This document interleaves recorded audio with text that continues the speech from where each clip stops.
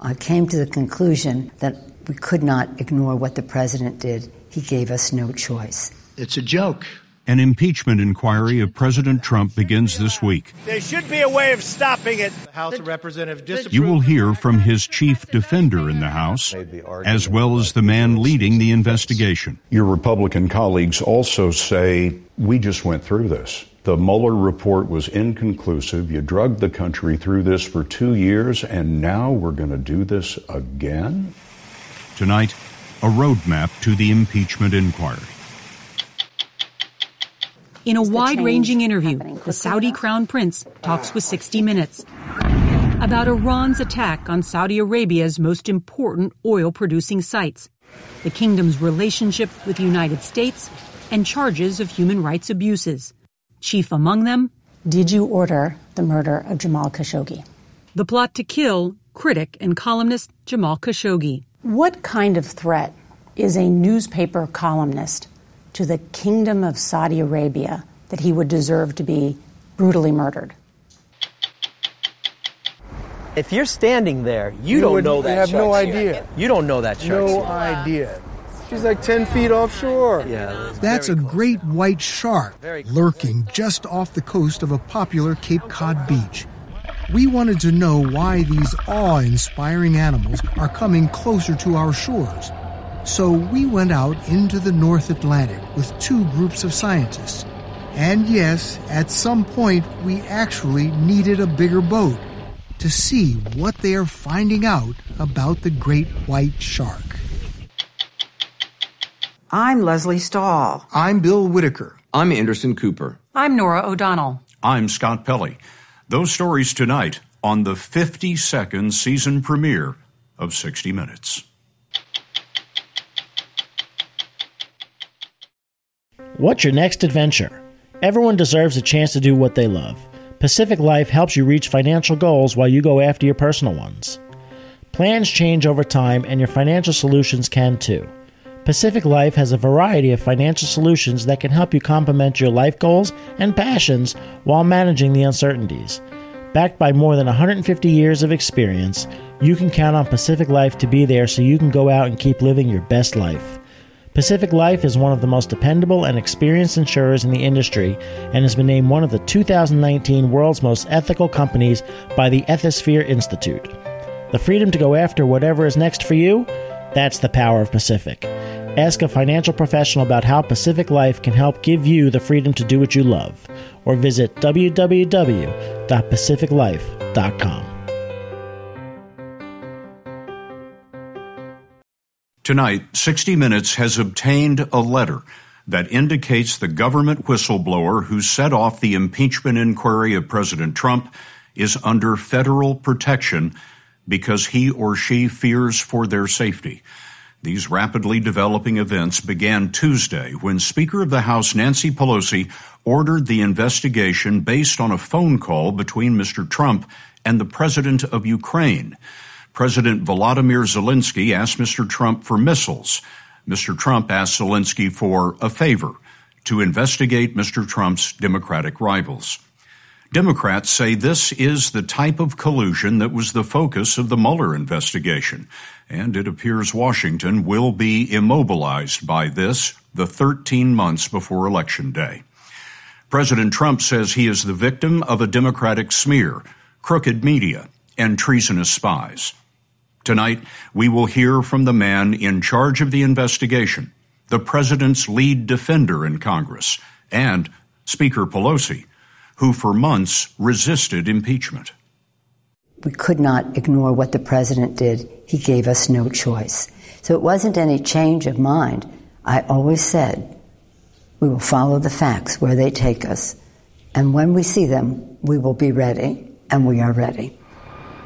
Early last week, details of the president's phone call filtered out in the press.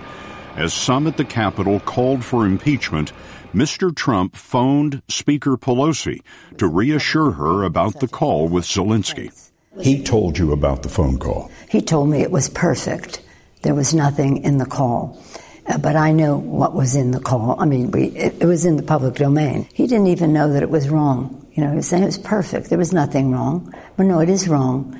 It was wrong for a president to say that he wants another head of state, to create something negative about his possible political opponent to his own advantage at the expense of our national security, his oath of office to the Constitution, and the integrity of our elections.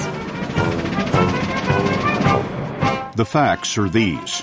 On July 25th, Mr. Trump was celebrating his new defense secretary in public, but 2 hours before, he spoke with Ukrainian President Volodymyr Zelensky. Zelensky was interested in Javelin anti-tank missiles to defend himself from Russian-backed rebels. This is the official White House record of the call. Zelensky: "We are almost ready to buy more Javelins from the United States for defense purposes." Mr. Trump replied, "I would like you to do us a favor, though." Mr. Trump then asked Zelensky to investigate a theory about a supposed Democratic National Committee computer server. "The server," Mr. Trump said, "they say Ukraine has it." He offered the assistance of the U.S. government. "I would like to have the Attorney General call you or your people, and I would like you to get to the bottom of it." The call came to light after a U.S. intelligence official heard about it and filed an official government whistleblower complaint. The unnamed intelligence officer writes, "I have received information from multiple U.S. government officials that the President of the United States is using the power of his office to solicit interference from a foreign country in the 2020 U.S. election." Here is our ally. Here is Ukraine struggling militarily to fight off Russian aggression, struggling to be a democracy. And what is the president telling Ukraine through his words and his deeds? Democrat Adam Schiff is chairman of the House Intelligence Committee in charge of the investigation. Where does your committee take this from here? What's the procedure? Well, we have a pretty good roadmap, thanks to the courage of this whistleblower. The complaint sets out any number of witnesses, any number of documents that we need to seek. Do you expect the testimony of the whistleblower? Absolutely. Your committee already has an agreement with the whistleblower that he will testify. We have an agreement that he or she will testify, yes.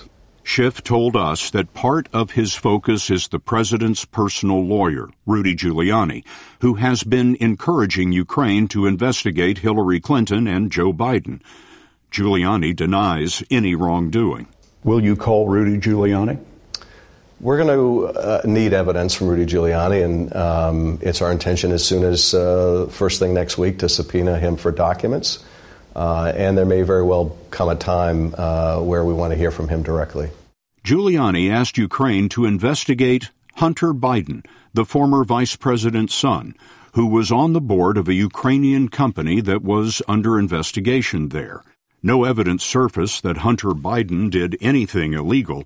But during the Obama administration, Vice President Biden pressured Ukraine to fire its prosecutor general, a man Western governments considered to be corrupt. This left the Bidens with at least the appearance of a conflict of interest.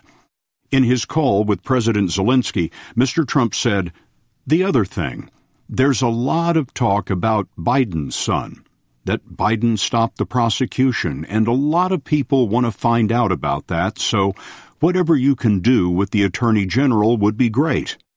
U.S. Attorney General William Barr has denied being involved. When I read the transcript, I see two leaders having admiration, not intimidation. Kevin McCarthy is the leader of House Republicans and heading the effort in the House against impeachment. What do you make of this exchange? President Zelensky says we are almost ready to buy more Javelins from the United States for defense purposes. And President Trump replies, "I would like you to do us a favor, though."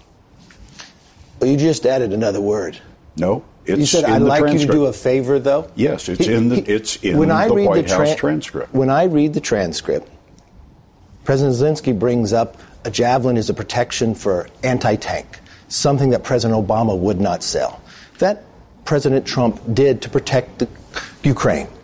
How do you expect the president's defense to roll out going forward? The defense of what? Well, there's an impeachment inquiry. Yeah. There's an impeachment inquiry going forward. It probably never would move forward had the Speaker waited 48 hours to have the transcript. We vote on important things every day, but there are certain votes that are different than others. Sending men and women off to war is the most difficult vote any member of Congress would ever make. I'll ask you again, how does the defense of the president, in your view, roll out from here? Why would we move forward with impeachment? There's not something that you have to defend here. You say the president has done nothing wrong. I take that to mean that you find it appropriate that the president asked Mr. Zelensky for an investigation of his Democratic rivals. The question before the House of Representatives is to impeach the president based upon a phone call that the Speaker never even heard. Mr. Leader, with great respect to you, and I apologize for interrupting, but these are the White House talking points that were emailed to the Congress earlier this week. Well, I am asking you, was it appropriate for the president to ask for investigations of his Democratic rivals with another foreign leader? I've never seen one talking point from a White House. I'm talking to you based upon the most important facts we have. The whistleblower wasn't on the call. The IG, Inspector General, didn't read the call. But you and I have all the information we need. The president did nothing in this phone call that's impeachable. According to the whistleblower complaint, White House officials understood the gravity of what had transpired in the call. The whistleblower says he was told the record of the call was removed from the usual computer system to a separate electronic system that is otherwise used to store and handle classified information of an especially sensitive nature. Wednesday, the day the record of the call was revealed, Mr. Trump met in New York face-to-face with the man on the other end of the phone, Ukrainian President Zelensky. Zelensky was asked if he felt pressured. It was normal. We spoke about many things, and I think, and you read it, that nobody pushed me. Yes. In other words, no pressure. President Trump. Because you know what? There was no pressure. And you know there was, and by the way, you know there was no pressure. All you have to do is see it, what went on the call. But it's not just the call. Investigators believe White House pressure began months before. Vice President Pence canceled plans to attend Zelensky's inauguration. Then, President Trump suspended nearly $400 million in aid to Ukraine that Congress had authorized. Against this backdrop, the president asked for the favor. I didn't threaten anybody. The impeachment inquiry began while Mr. Trump was meeting world leaders in New York. It's all a hoax, folks. It's all a big hoax. And the witch hunt continues. But they're getting hit hard on this witch hunt because when they look at the information, it's a joke. Impeachment for that? When Mr. Trump visited America's UN staff, it appeared he threatened whoever revealed the call. I want to know who's the person that gave the whistleblower? Who's the person that gave the whistleblower the information? Because that's close to a spy. You know what we used to do in the old days when we were smart, right? With spies and treason, right? We used to handle it a little differently than we do now. The president's remarks prompted the whistleblower's lawyers this weekend to send a letter to the acting director of national intelligence. They thanked the director for activating appropriate resources to ensure their client's safety. They write that certain individuals are offering a $50,000 bounty for their client's identity. The president has suggested that the people behind this are spies and perhaps guilty of treason. It's hard to describe how dangerous and loathsome that invitation to violence is. Adam Schiff hopes to begin hearing witnesses this week. Your Republican colleagues say, we just went through this, that the Mueller report was inconclusive. You drugged the country through this for 2 years, and now we're going to do this again? After the last 2 years that we've been through, the president well understood that it was illegal to seek foreign assistance in a campaign. And immediately after Mueller testified, that is exactly what he was back at doing again. Special counsel Robert Mueller testified about his investigation into Russian interference in the 2016 election on July 24th. Mr. Trump's call with Zelensky was the next morning. Will any Republican vote in favor of impeachment in your view? Having seen the transcripts, having listened to my conference, I haven't heard one member from any element inside there tell me this rises to impeachment. Since our interview, one Republican representative, Mark Amodei, announced support for the impeachment inquiry. Amodei was chair of the Trump 2016 election campaign in Nevada. Your Republican colleagues say, well, the call is the call, but there's nothing here that rises to the level of high crimes and misdemeanors. Well, they're wrong. And it remains to be seen, because it's not just what happens in the call. It's part of the sequencing of events as well. You withdraw a couple $100 million worth of assistance to a country, and then a couple of days later say, by the way, can you help me with my campaign, in other words. There's a sequencing there. What is your message to the White House in terms of cooperation? To the White House? Speak the truth. Honor your oath of office to the Constitution of the United States. Speak the truth, and let us work together to have this be a unifying experience, not a dividing one for our country. Don't make this any worse than it already is. The Trump administration appointed a veteran U.S. diplomat as special envoy to Ukraine. Kurt Volker put Mr. Trump's lawyer, Rudy Giuliani, in touch with Ukrainian officials. Volker abruptly resigned on Friday. He's expected to testify to the committee.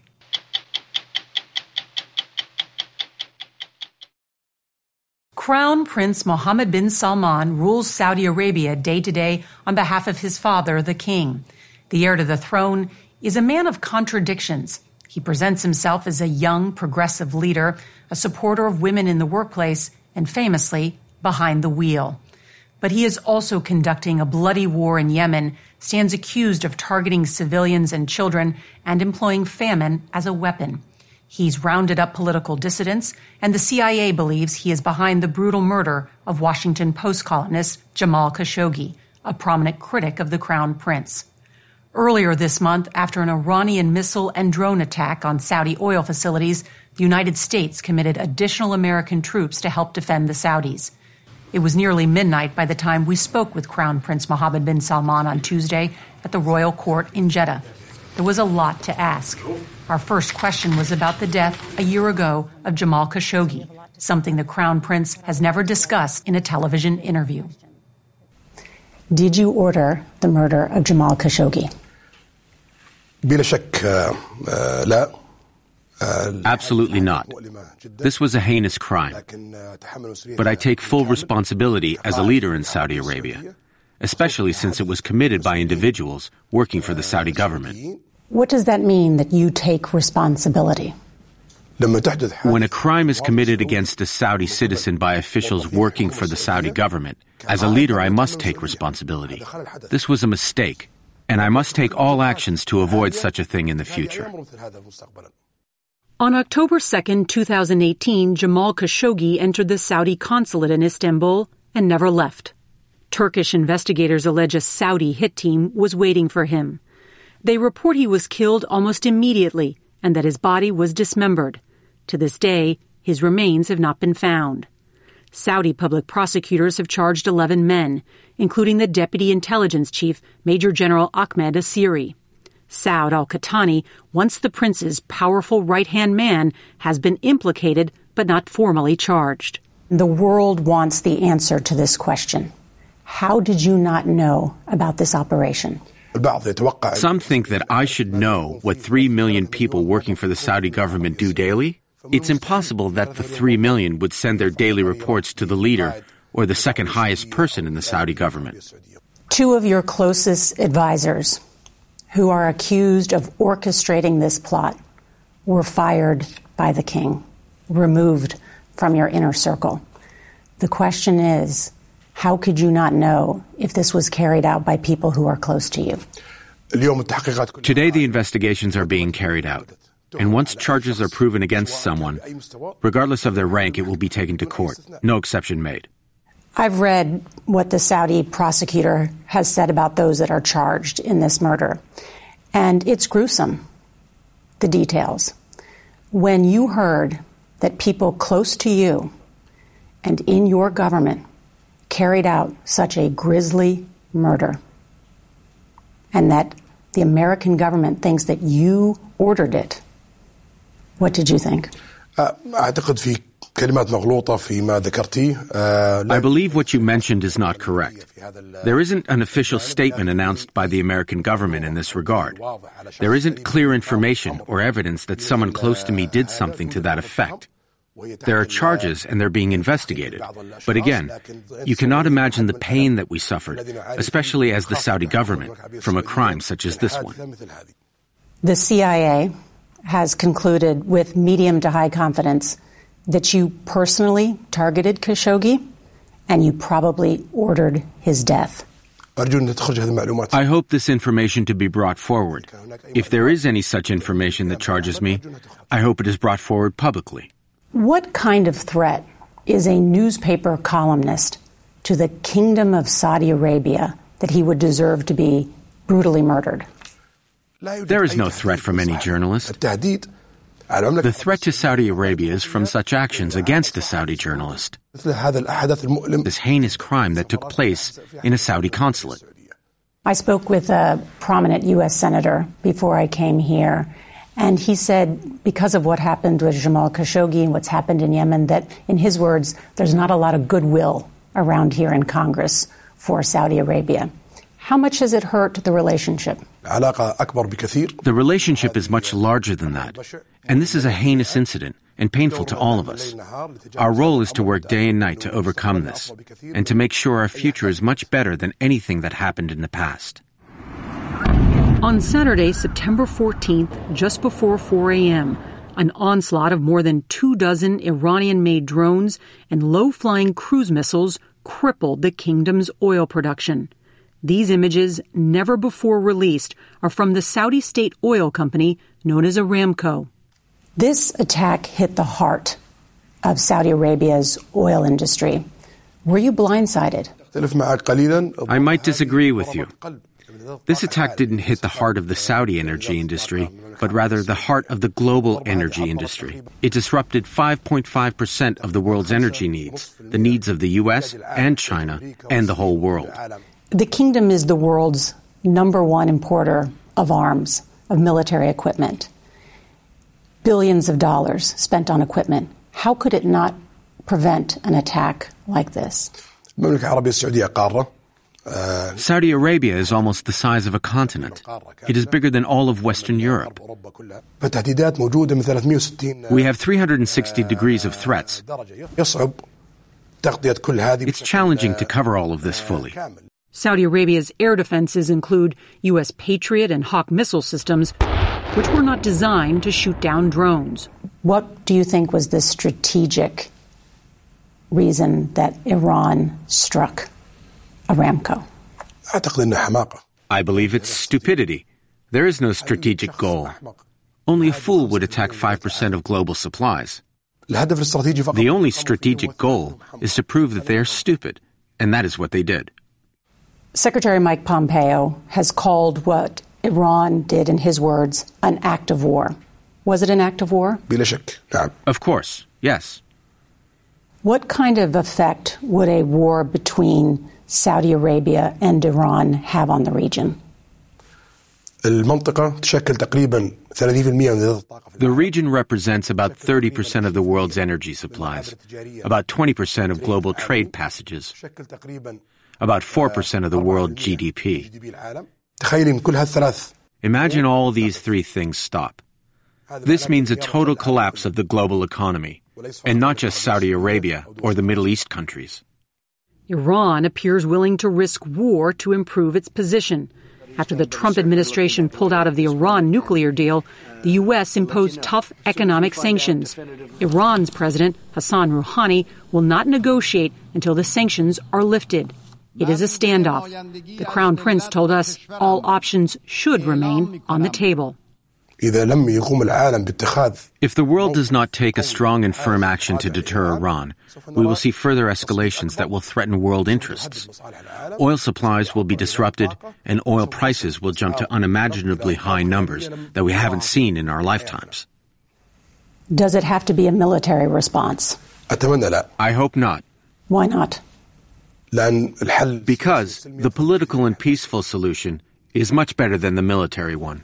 Do you think that President Trump should sit down with President Rouhani and craft a new deal? Absolutely. This is what President Trump is asking for. This is what we all ask for. It is the Iranians who don't want to sit at the table. Since 2015, the United States has provided limited support to Saudi Arabia in their war against an Iranian-backed militia to their south in Yemen. The United Nations estimates that the conflict has left more than 19,000 civilians dead or injured. 10 million people are starving. It is called the worst humanitarian crisis in the world. What's the solution? First, if Iran stops its support of the Houthi militia, the political solution will be much easier. Today we open all initiatives for a political solution in Yemen. We hope this happens today rather than tomorrow. You're saying tonight that you want to negotiate an end to the war in Yemen? We are doing this every day. But we try to turn this discussion into an actual implementation on the ground. And the Houthis, a few days ago, announced a ceasefire from their side. We consider it a positive step to push for more serious and active political dialogue. Why, after 5 years, are you optimistic tonight that a ceasefire could hold, that could lead to an end to the war in Yemen? As a leader, I must always be optimistic every day. If I'm a pessimist, I should leave my post and work somewhere else. Here in Saudi Arabia, social change is happening slowly. More than 2 years after the Crown Prince came to power, most women still cover their faces. I'm looking for someone to interview. And we struggled to find any who would speak with us on camera. Women recently won the right to drive by royal decree. Guardianship laws that prevent women from traveling without a man's permission have also been relaxed. But some of the women who fought for these rights have lost their own freedom in the process. There are about a dozen female activists that have been detained for more than a year. Why were they put in jail? Saudi Arabia is a country governed by laws. Some of these laws I might disagree with personally, but as long as they are now existing laws, they must be respected until they are reformed. One of the most prominent female activists who fought for the right to drive is Lujain Al-Hathlul. She has been held in a Saudi prison for over a year. Is it time to let her go? This decision is not up to me. It's up to the public prosecutor, and it's an independent public prosecutor. Her family says that she has been tortured in prison.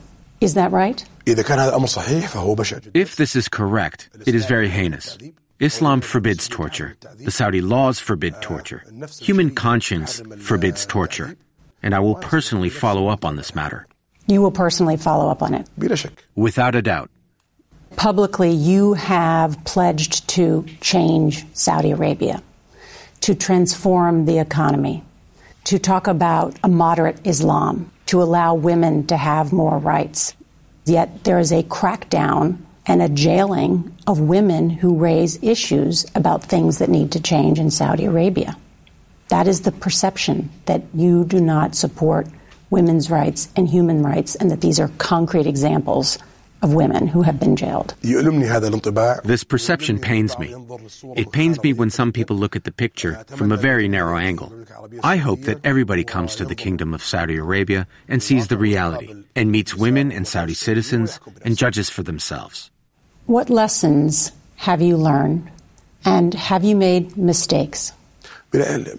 Even prophets made mistakes. So how come we as humans expect not to make mistakes? The important thing is that we learn from these mistakes and not repeat them.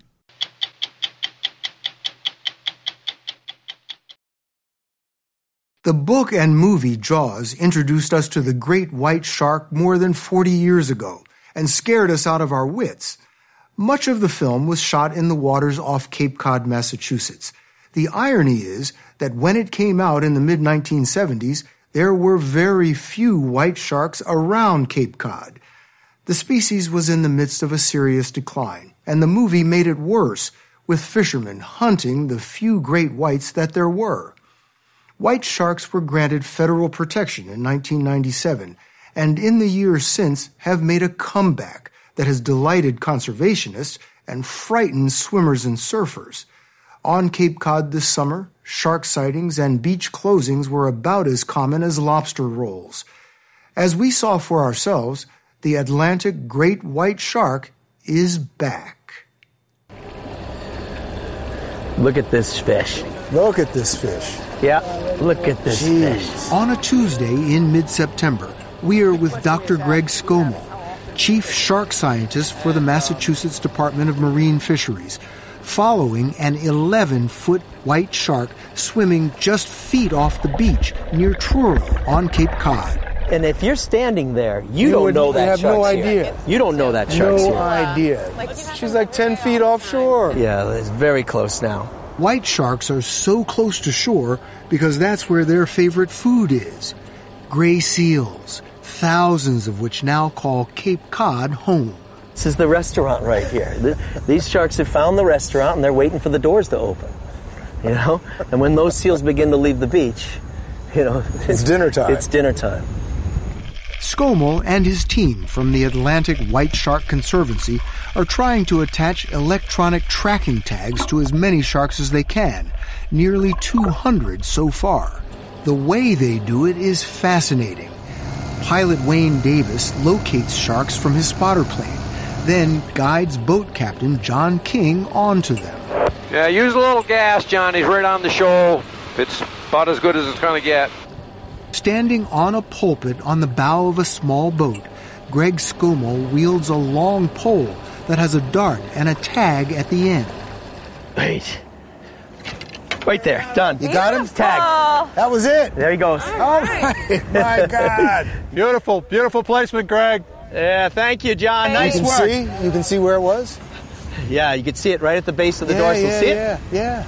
Now we're going to learn about that fish for the next 9-10 years.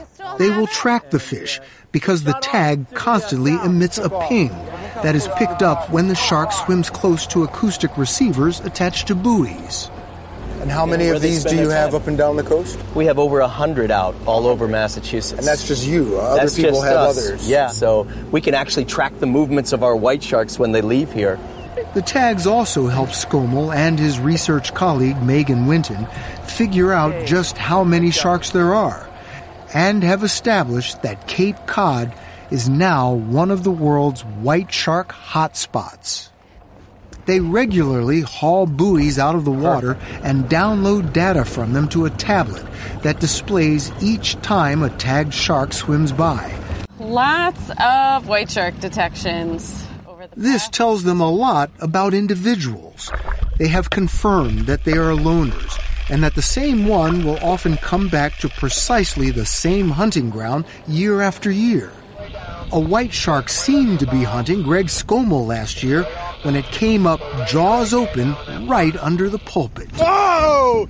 Holy crap! What? Right up! It opened his mouth right at my feet. That shook him up for a bit, but he insists it shouldn't shake up the public. You know, all I can tell them is that the probability of them being bitten is incredibly low, but there's not much more I can say.